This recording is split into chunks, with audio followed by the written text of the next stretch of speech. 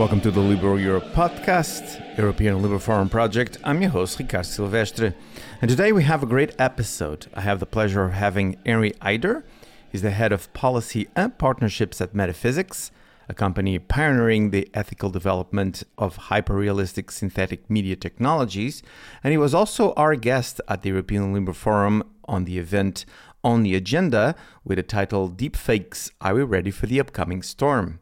And exactly that's what we're going to talk about. We're going to talk about deepfakes, we're going to talk about synthetic media, where we are, and what the future brings.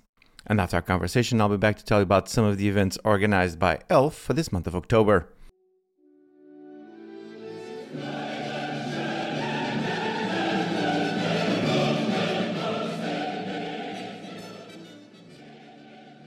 I'm here with Henry Eider.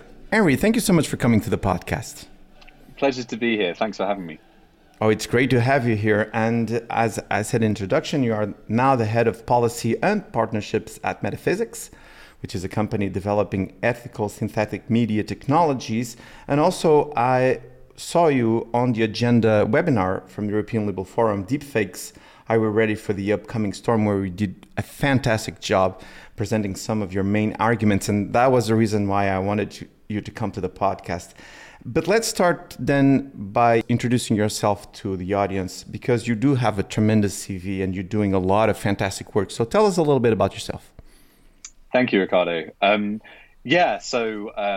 have been working in the deepfake and synthetic media space since at least deepfakes were first really conceived in 2017, late 2017. And my work has primarily been focused on trying to help build understanding amongst the many different stakeholders who are invested in this technology in this space, better understand what actually is going on as opposed to what people fear might be happening. Mm-hmm. And in doing so, try and help foster nuanced understanding which can better inform responses, whether that's policy responses, technological responses, and help shape public perception of this technology in a way which kind of cuts through some of the noise and some of the kind of fear-mongering, and also some of the more dismissive voices out there that perhaps don't understand some of the problems that this technology poses.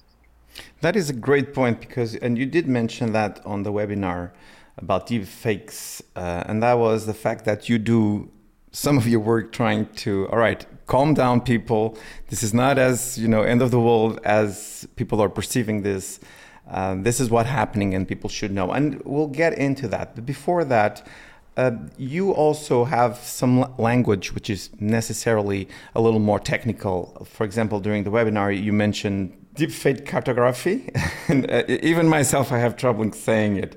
And ecosystem mapping research, for example. So I think as an intro, tell us a little bit, not only this kind of technical aspect of your work, but how can you translate this to lay people like myself? Certainly, yeah. So perhaps that was a bit of a linguistic flourish on my behalf with that phrasing. I think the way to think about kind of deepfake cartography, or indeed any cartography, right, is you're mapping an unknown space. Mm-hmm. So deepfakes, in the grand scheme of things, are still incredibly new and nascent as a technology and are evolving rapidly, and are kind of springing up in different places, and are kind of constantly changing.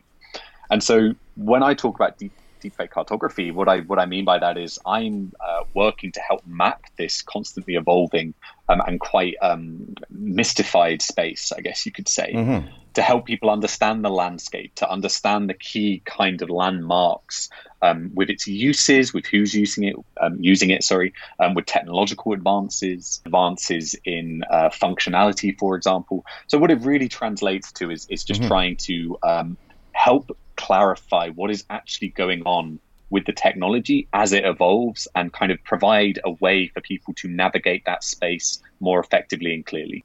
So let me ask you a nerdy kind of question. How much of your bandwidth this kind of work takes?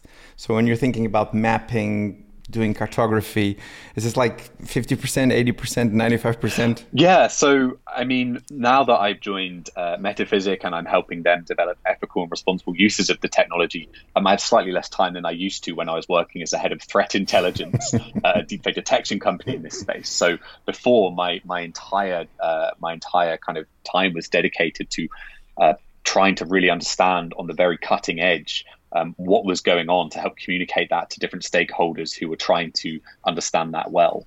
But now it's something that I still do a lot of the time. And it's still incredibly important to informing metaphysics work, and indeed all companies' work in synthetic media, because we need to understand the arena in which we're working and contributing. Well, I do hope you can still find time to write and to be on webinars and do all that stuff. Please don't be a lab rat just doing mapping research. Now, getting back to one of the questions that I wanted to ask you, because this is the point that you raised during the webinar and I thought it was really interesting, and you already touched upon it. Then what is happening? What I mean by that is, where are we now regarding realism, the codification of deep fakes, how this thing is working, how is this thing presenting to the public? Again, people like myself who are seeing this and getting scared by the day.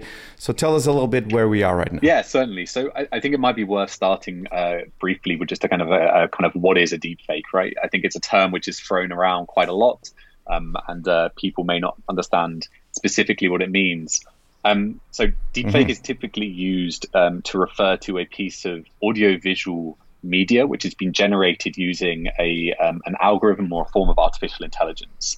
And the significance of this is that these algorithms can replicate photorealistic or super convincing realistic voice audio, for example, in a way that human editors could never have done before. So if you think about VFX in the context of, say, Star Wars, bringing back Princess Leia for one of the Star Wars films, that was a process that was done click by click by VFX professionals. That was a team of people going frame by frame, editing that face in, costing a lot of money and being really restricted.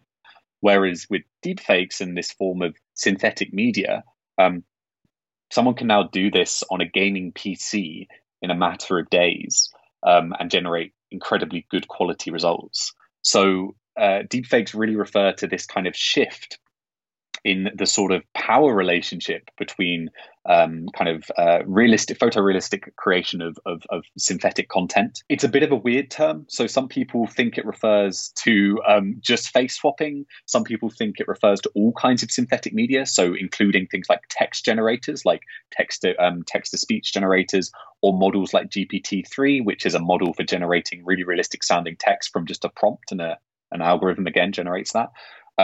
It's not a fixed definition, but it is widely used to refer to this kind of audiovisual, photorealistic or very realistic synthetic media.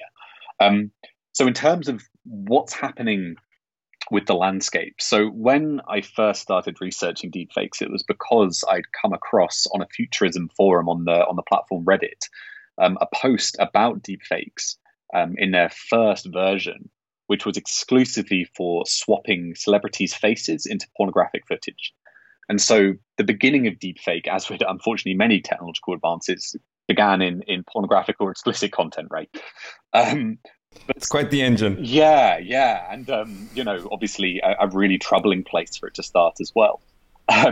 But as time has gone on, obviously people have become more aware of the wide range of use cases that synthetic media and deepfakes could be used in. And that ranges from things like entertainment and film and memes, all the way through to disinformation and cybersecurity on the kind of malicious side of things.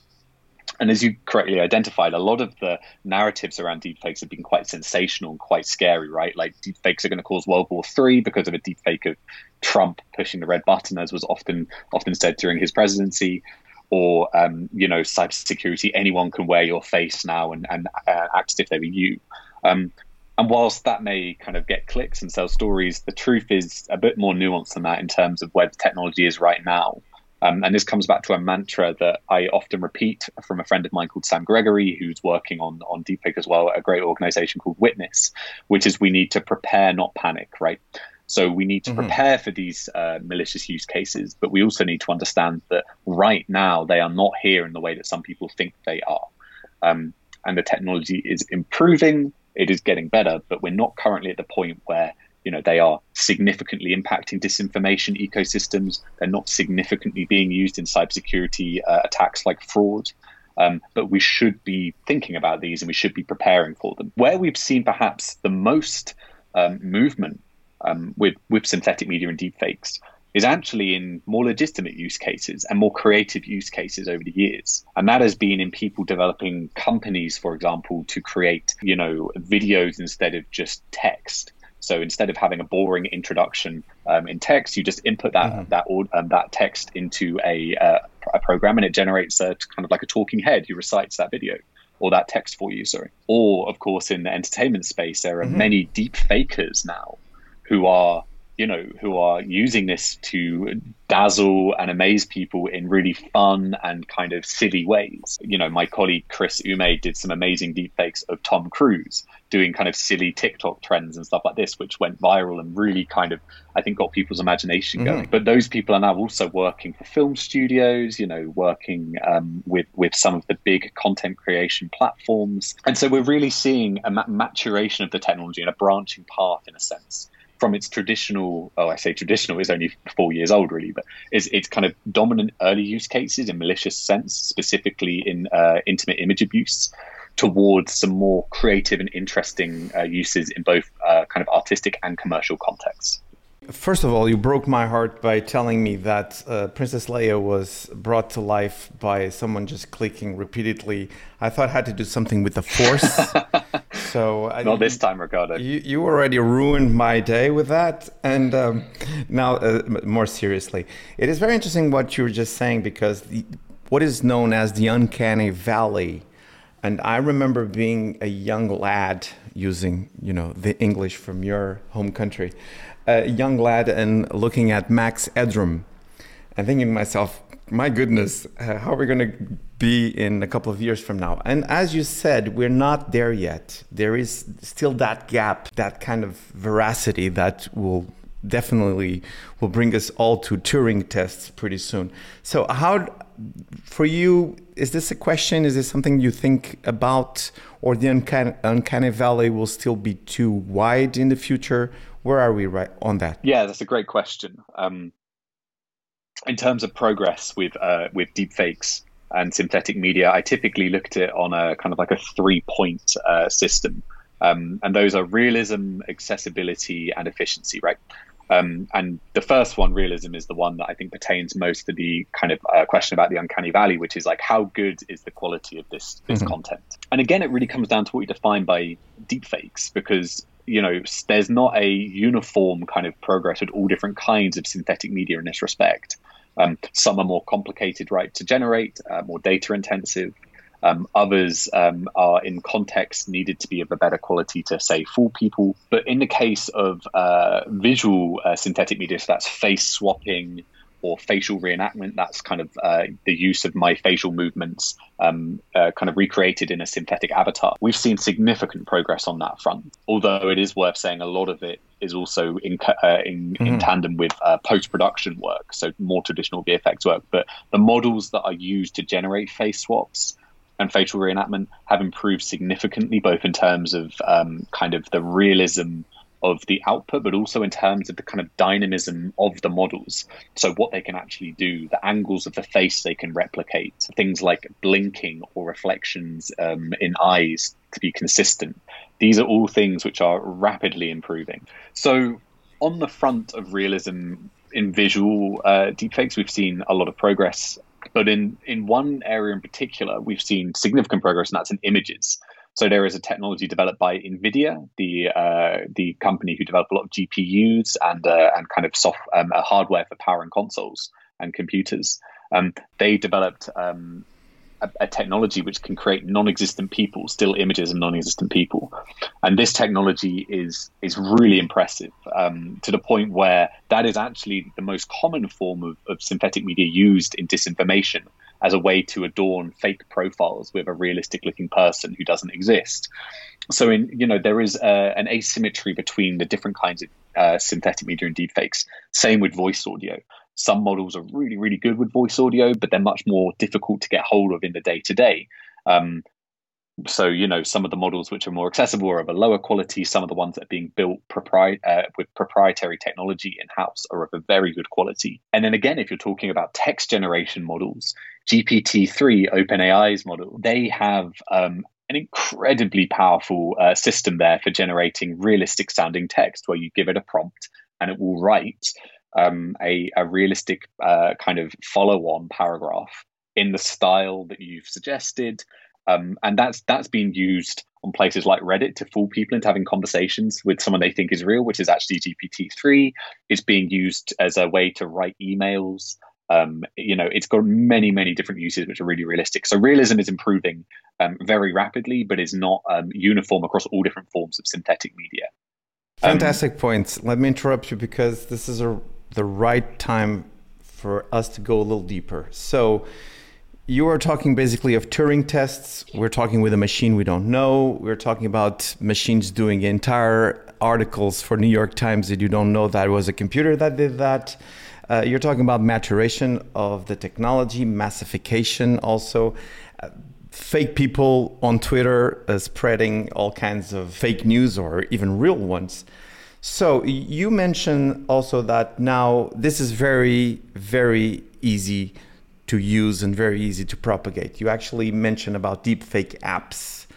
So here's a question of someone that is really, really scared about this and cares a lot about the future of political debate online. And that is, how can we control this ecosystem of all this noise, as you just said a minute ago, regarding exactly the healthy political debate, a healthy, and robust arena of discussion? What are your thoughts on this? Yeah, so I think it's worth saying to start that whilst accessibility is rapidly increasing, and it is something to be concerned about, it is not necessarily increasing in all areas again, right? So a lot of the deepfake apps, which are really opening up access to deepfake creation, are very limited in their functionality.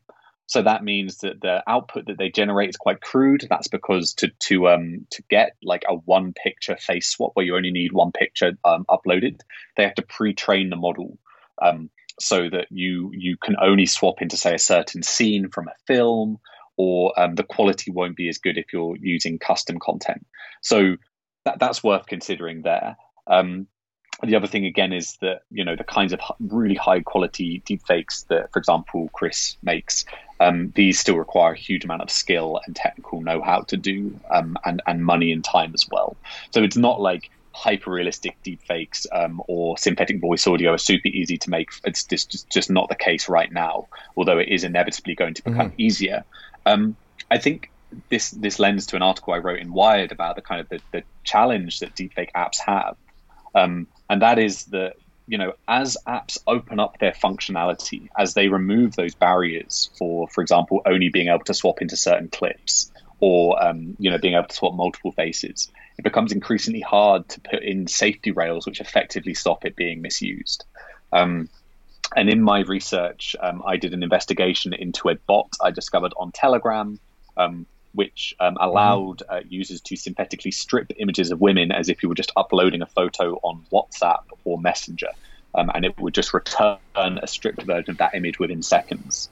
And so when you look at the kind of the gamification, the accessibility of these apps, obviously they have to be really careful that their functionality doesn't allow similar kinds of misuses to that app, in a different context, such as, for example, face swapping into, maybe, terrorist footage, or, explicit content, or inappropriate scenes for bullying, or, as you said, political disinformation. And so that is a real challenge. I guess I'm glad to say that most of the really big apps are taking this really seriously and are putting in place some really strong safety measures. But it is inevitably a problem when, anyone can develop a web app, put it up online. Very difficult to ever get that off the internet entirely. In fact, I'd say it's impossible. And as, again, these tools get more powerful, the cutting edge research trickles down to open source and kind of accessible versions. No doubt we are going to see more and more deepfakes and uses of synthetic media that are utilized to deceive, to defame, and to harm people.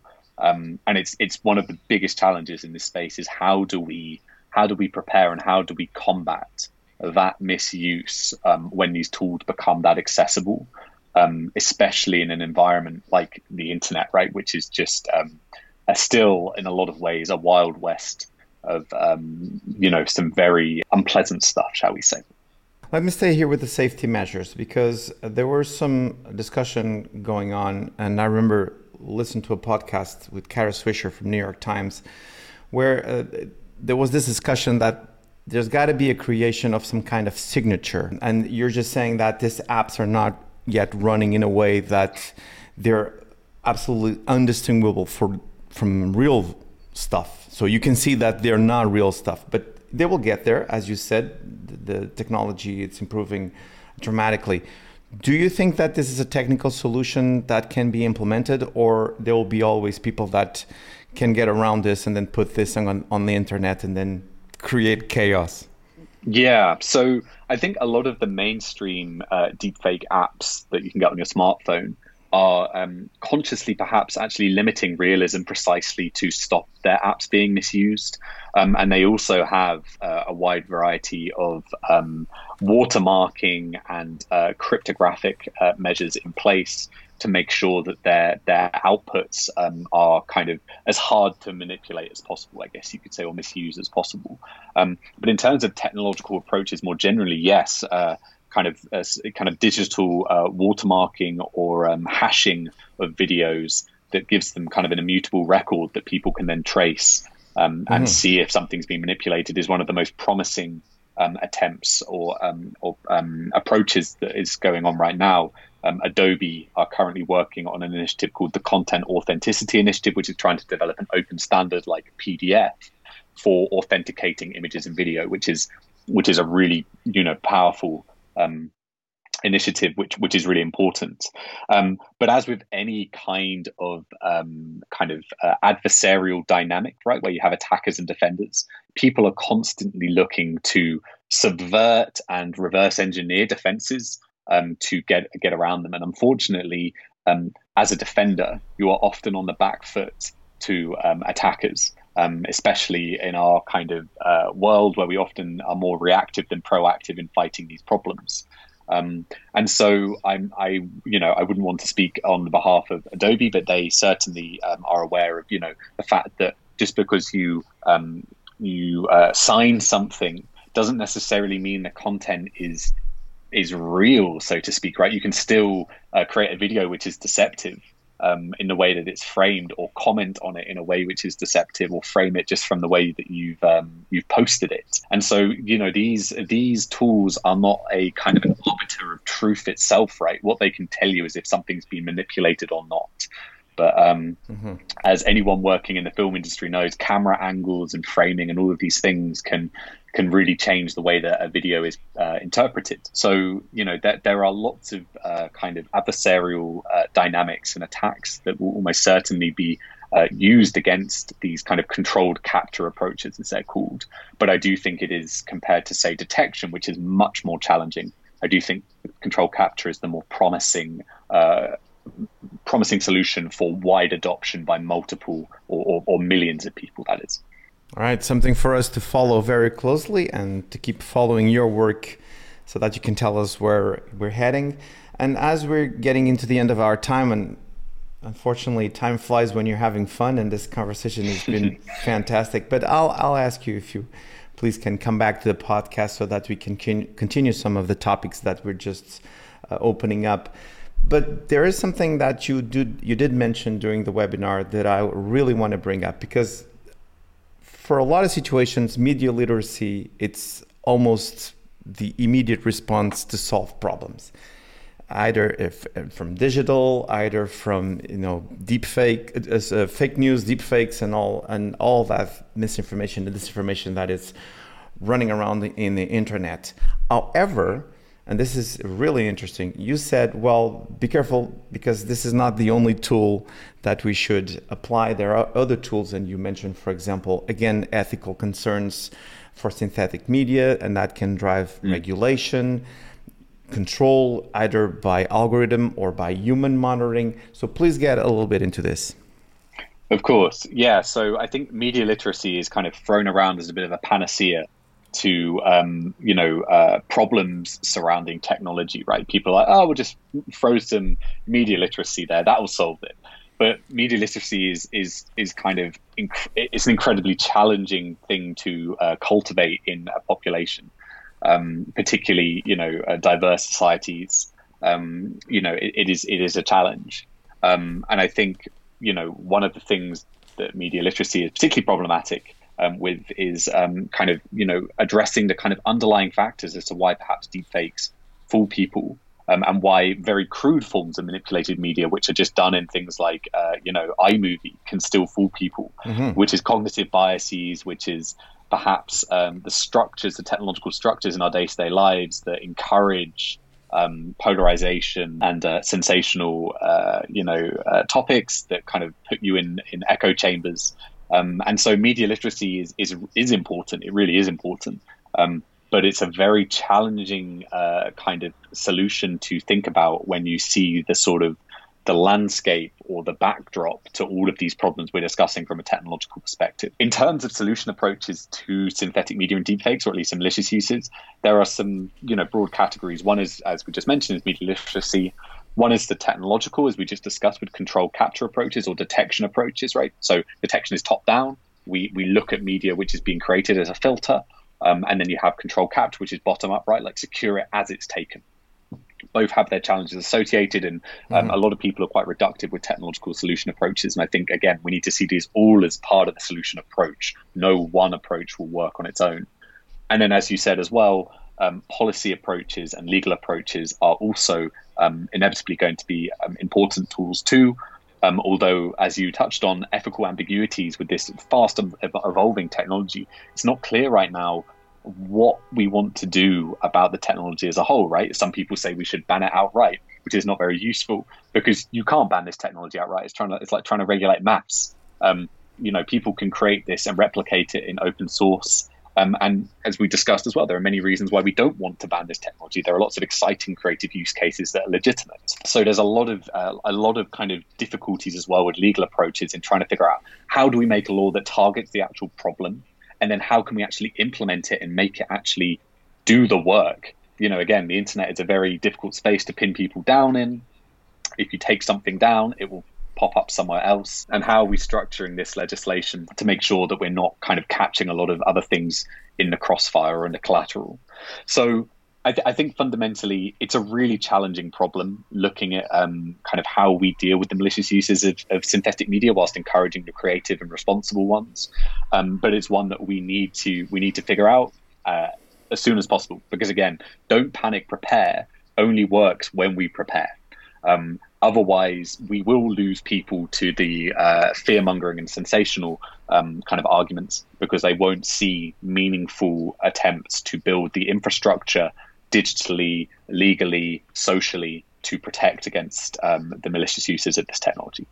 Well, one thing is for sure, with people like you on the field, we're in good hands. And for people listening to Henry, please go and see the video that I'm going to put on the show notes of the webinar, because he's very young.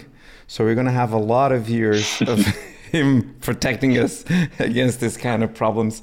And Henry, as we get into the end of our time together, tell us, how can people get to know more about this topic? You have some fantastic work done in this area. And then how can people follow you online? Certainly, yeah. So my research you can find on my website, which is henryadger.com. That's AJDER. There you can find some of my articles and my reports. One that I'd recommend reading is The State of Deepfakes 2019, which was the first kind of landscape mapping of the deepfake landscape. You can find me on Twitter, on LinkedIn. I work closely with many different stakeholders in an advisory capacity as well. And I'm always happy to help people who are looking to understand this better from varying perspectives. So please reach out if you're interested. Well, this was a great privilege to have you on the podcast. And thank you so much for sharing your knowledge and your time with us. And to be continued, I hope to have you back on the podcast soon. Thank you so much, Ricardo. Pleasure to be here.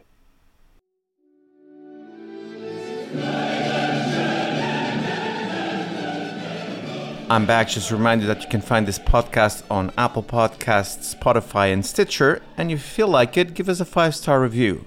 In that way, you can help us spread even more liberal values and ideas. And now for some of the events organized by ELF for this month of October. On the 14th of October, we have the return of On the Agenda. And this is one of my favorite events inside ELF, I must admit. This time, the title is European Minimum Wage. Citizens in the European Union are asking for bold actions to be taken, and a minimum wage for Europeans is one of the possible points of interest. In this event, we will discuss pros and cons of this kind of initiative. And then on the 15th of October in Hungary, there's the ELF event Illiberal Tours, destination Budapest. These tours aim to look behind the curtain to see how the economical mechanisms and social dynamics are working under illiberal governments. To know more about this event, you just have to go to liberalforum.eu/events. And this is all for now. I'll be back soon with more podcasts. Until then, let's keep making the world a better place.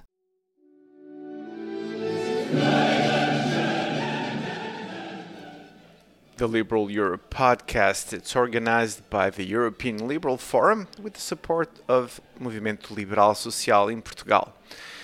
This podcast is co-founded by the European Parliament, and the European Parliament is not responsible for the contents of this podcast or any use that may be made of it. The views expressed on this podcast do not necessarily reflect those of the European Parliament and or the European Liberal Forum.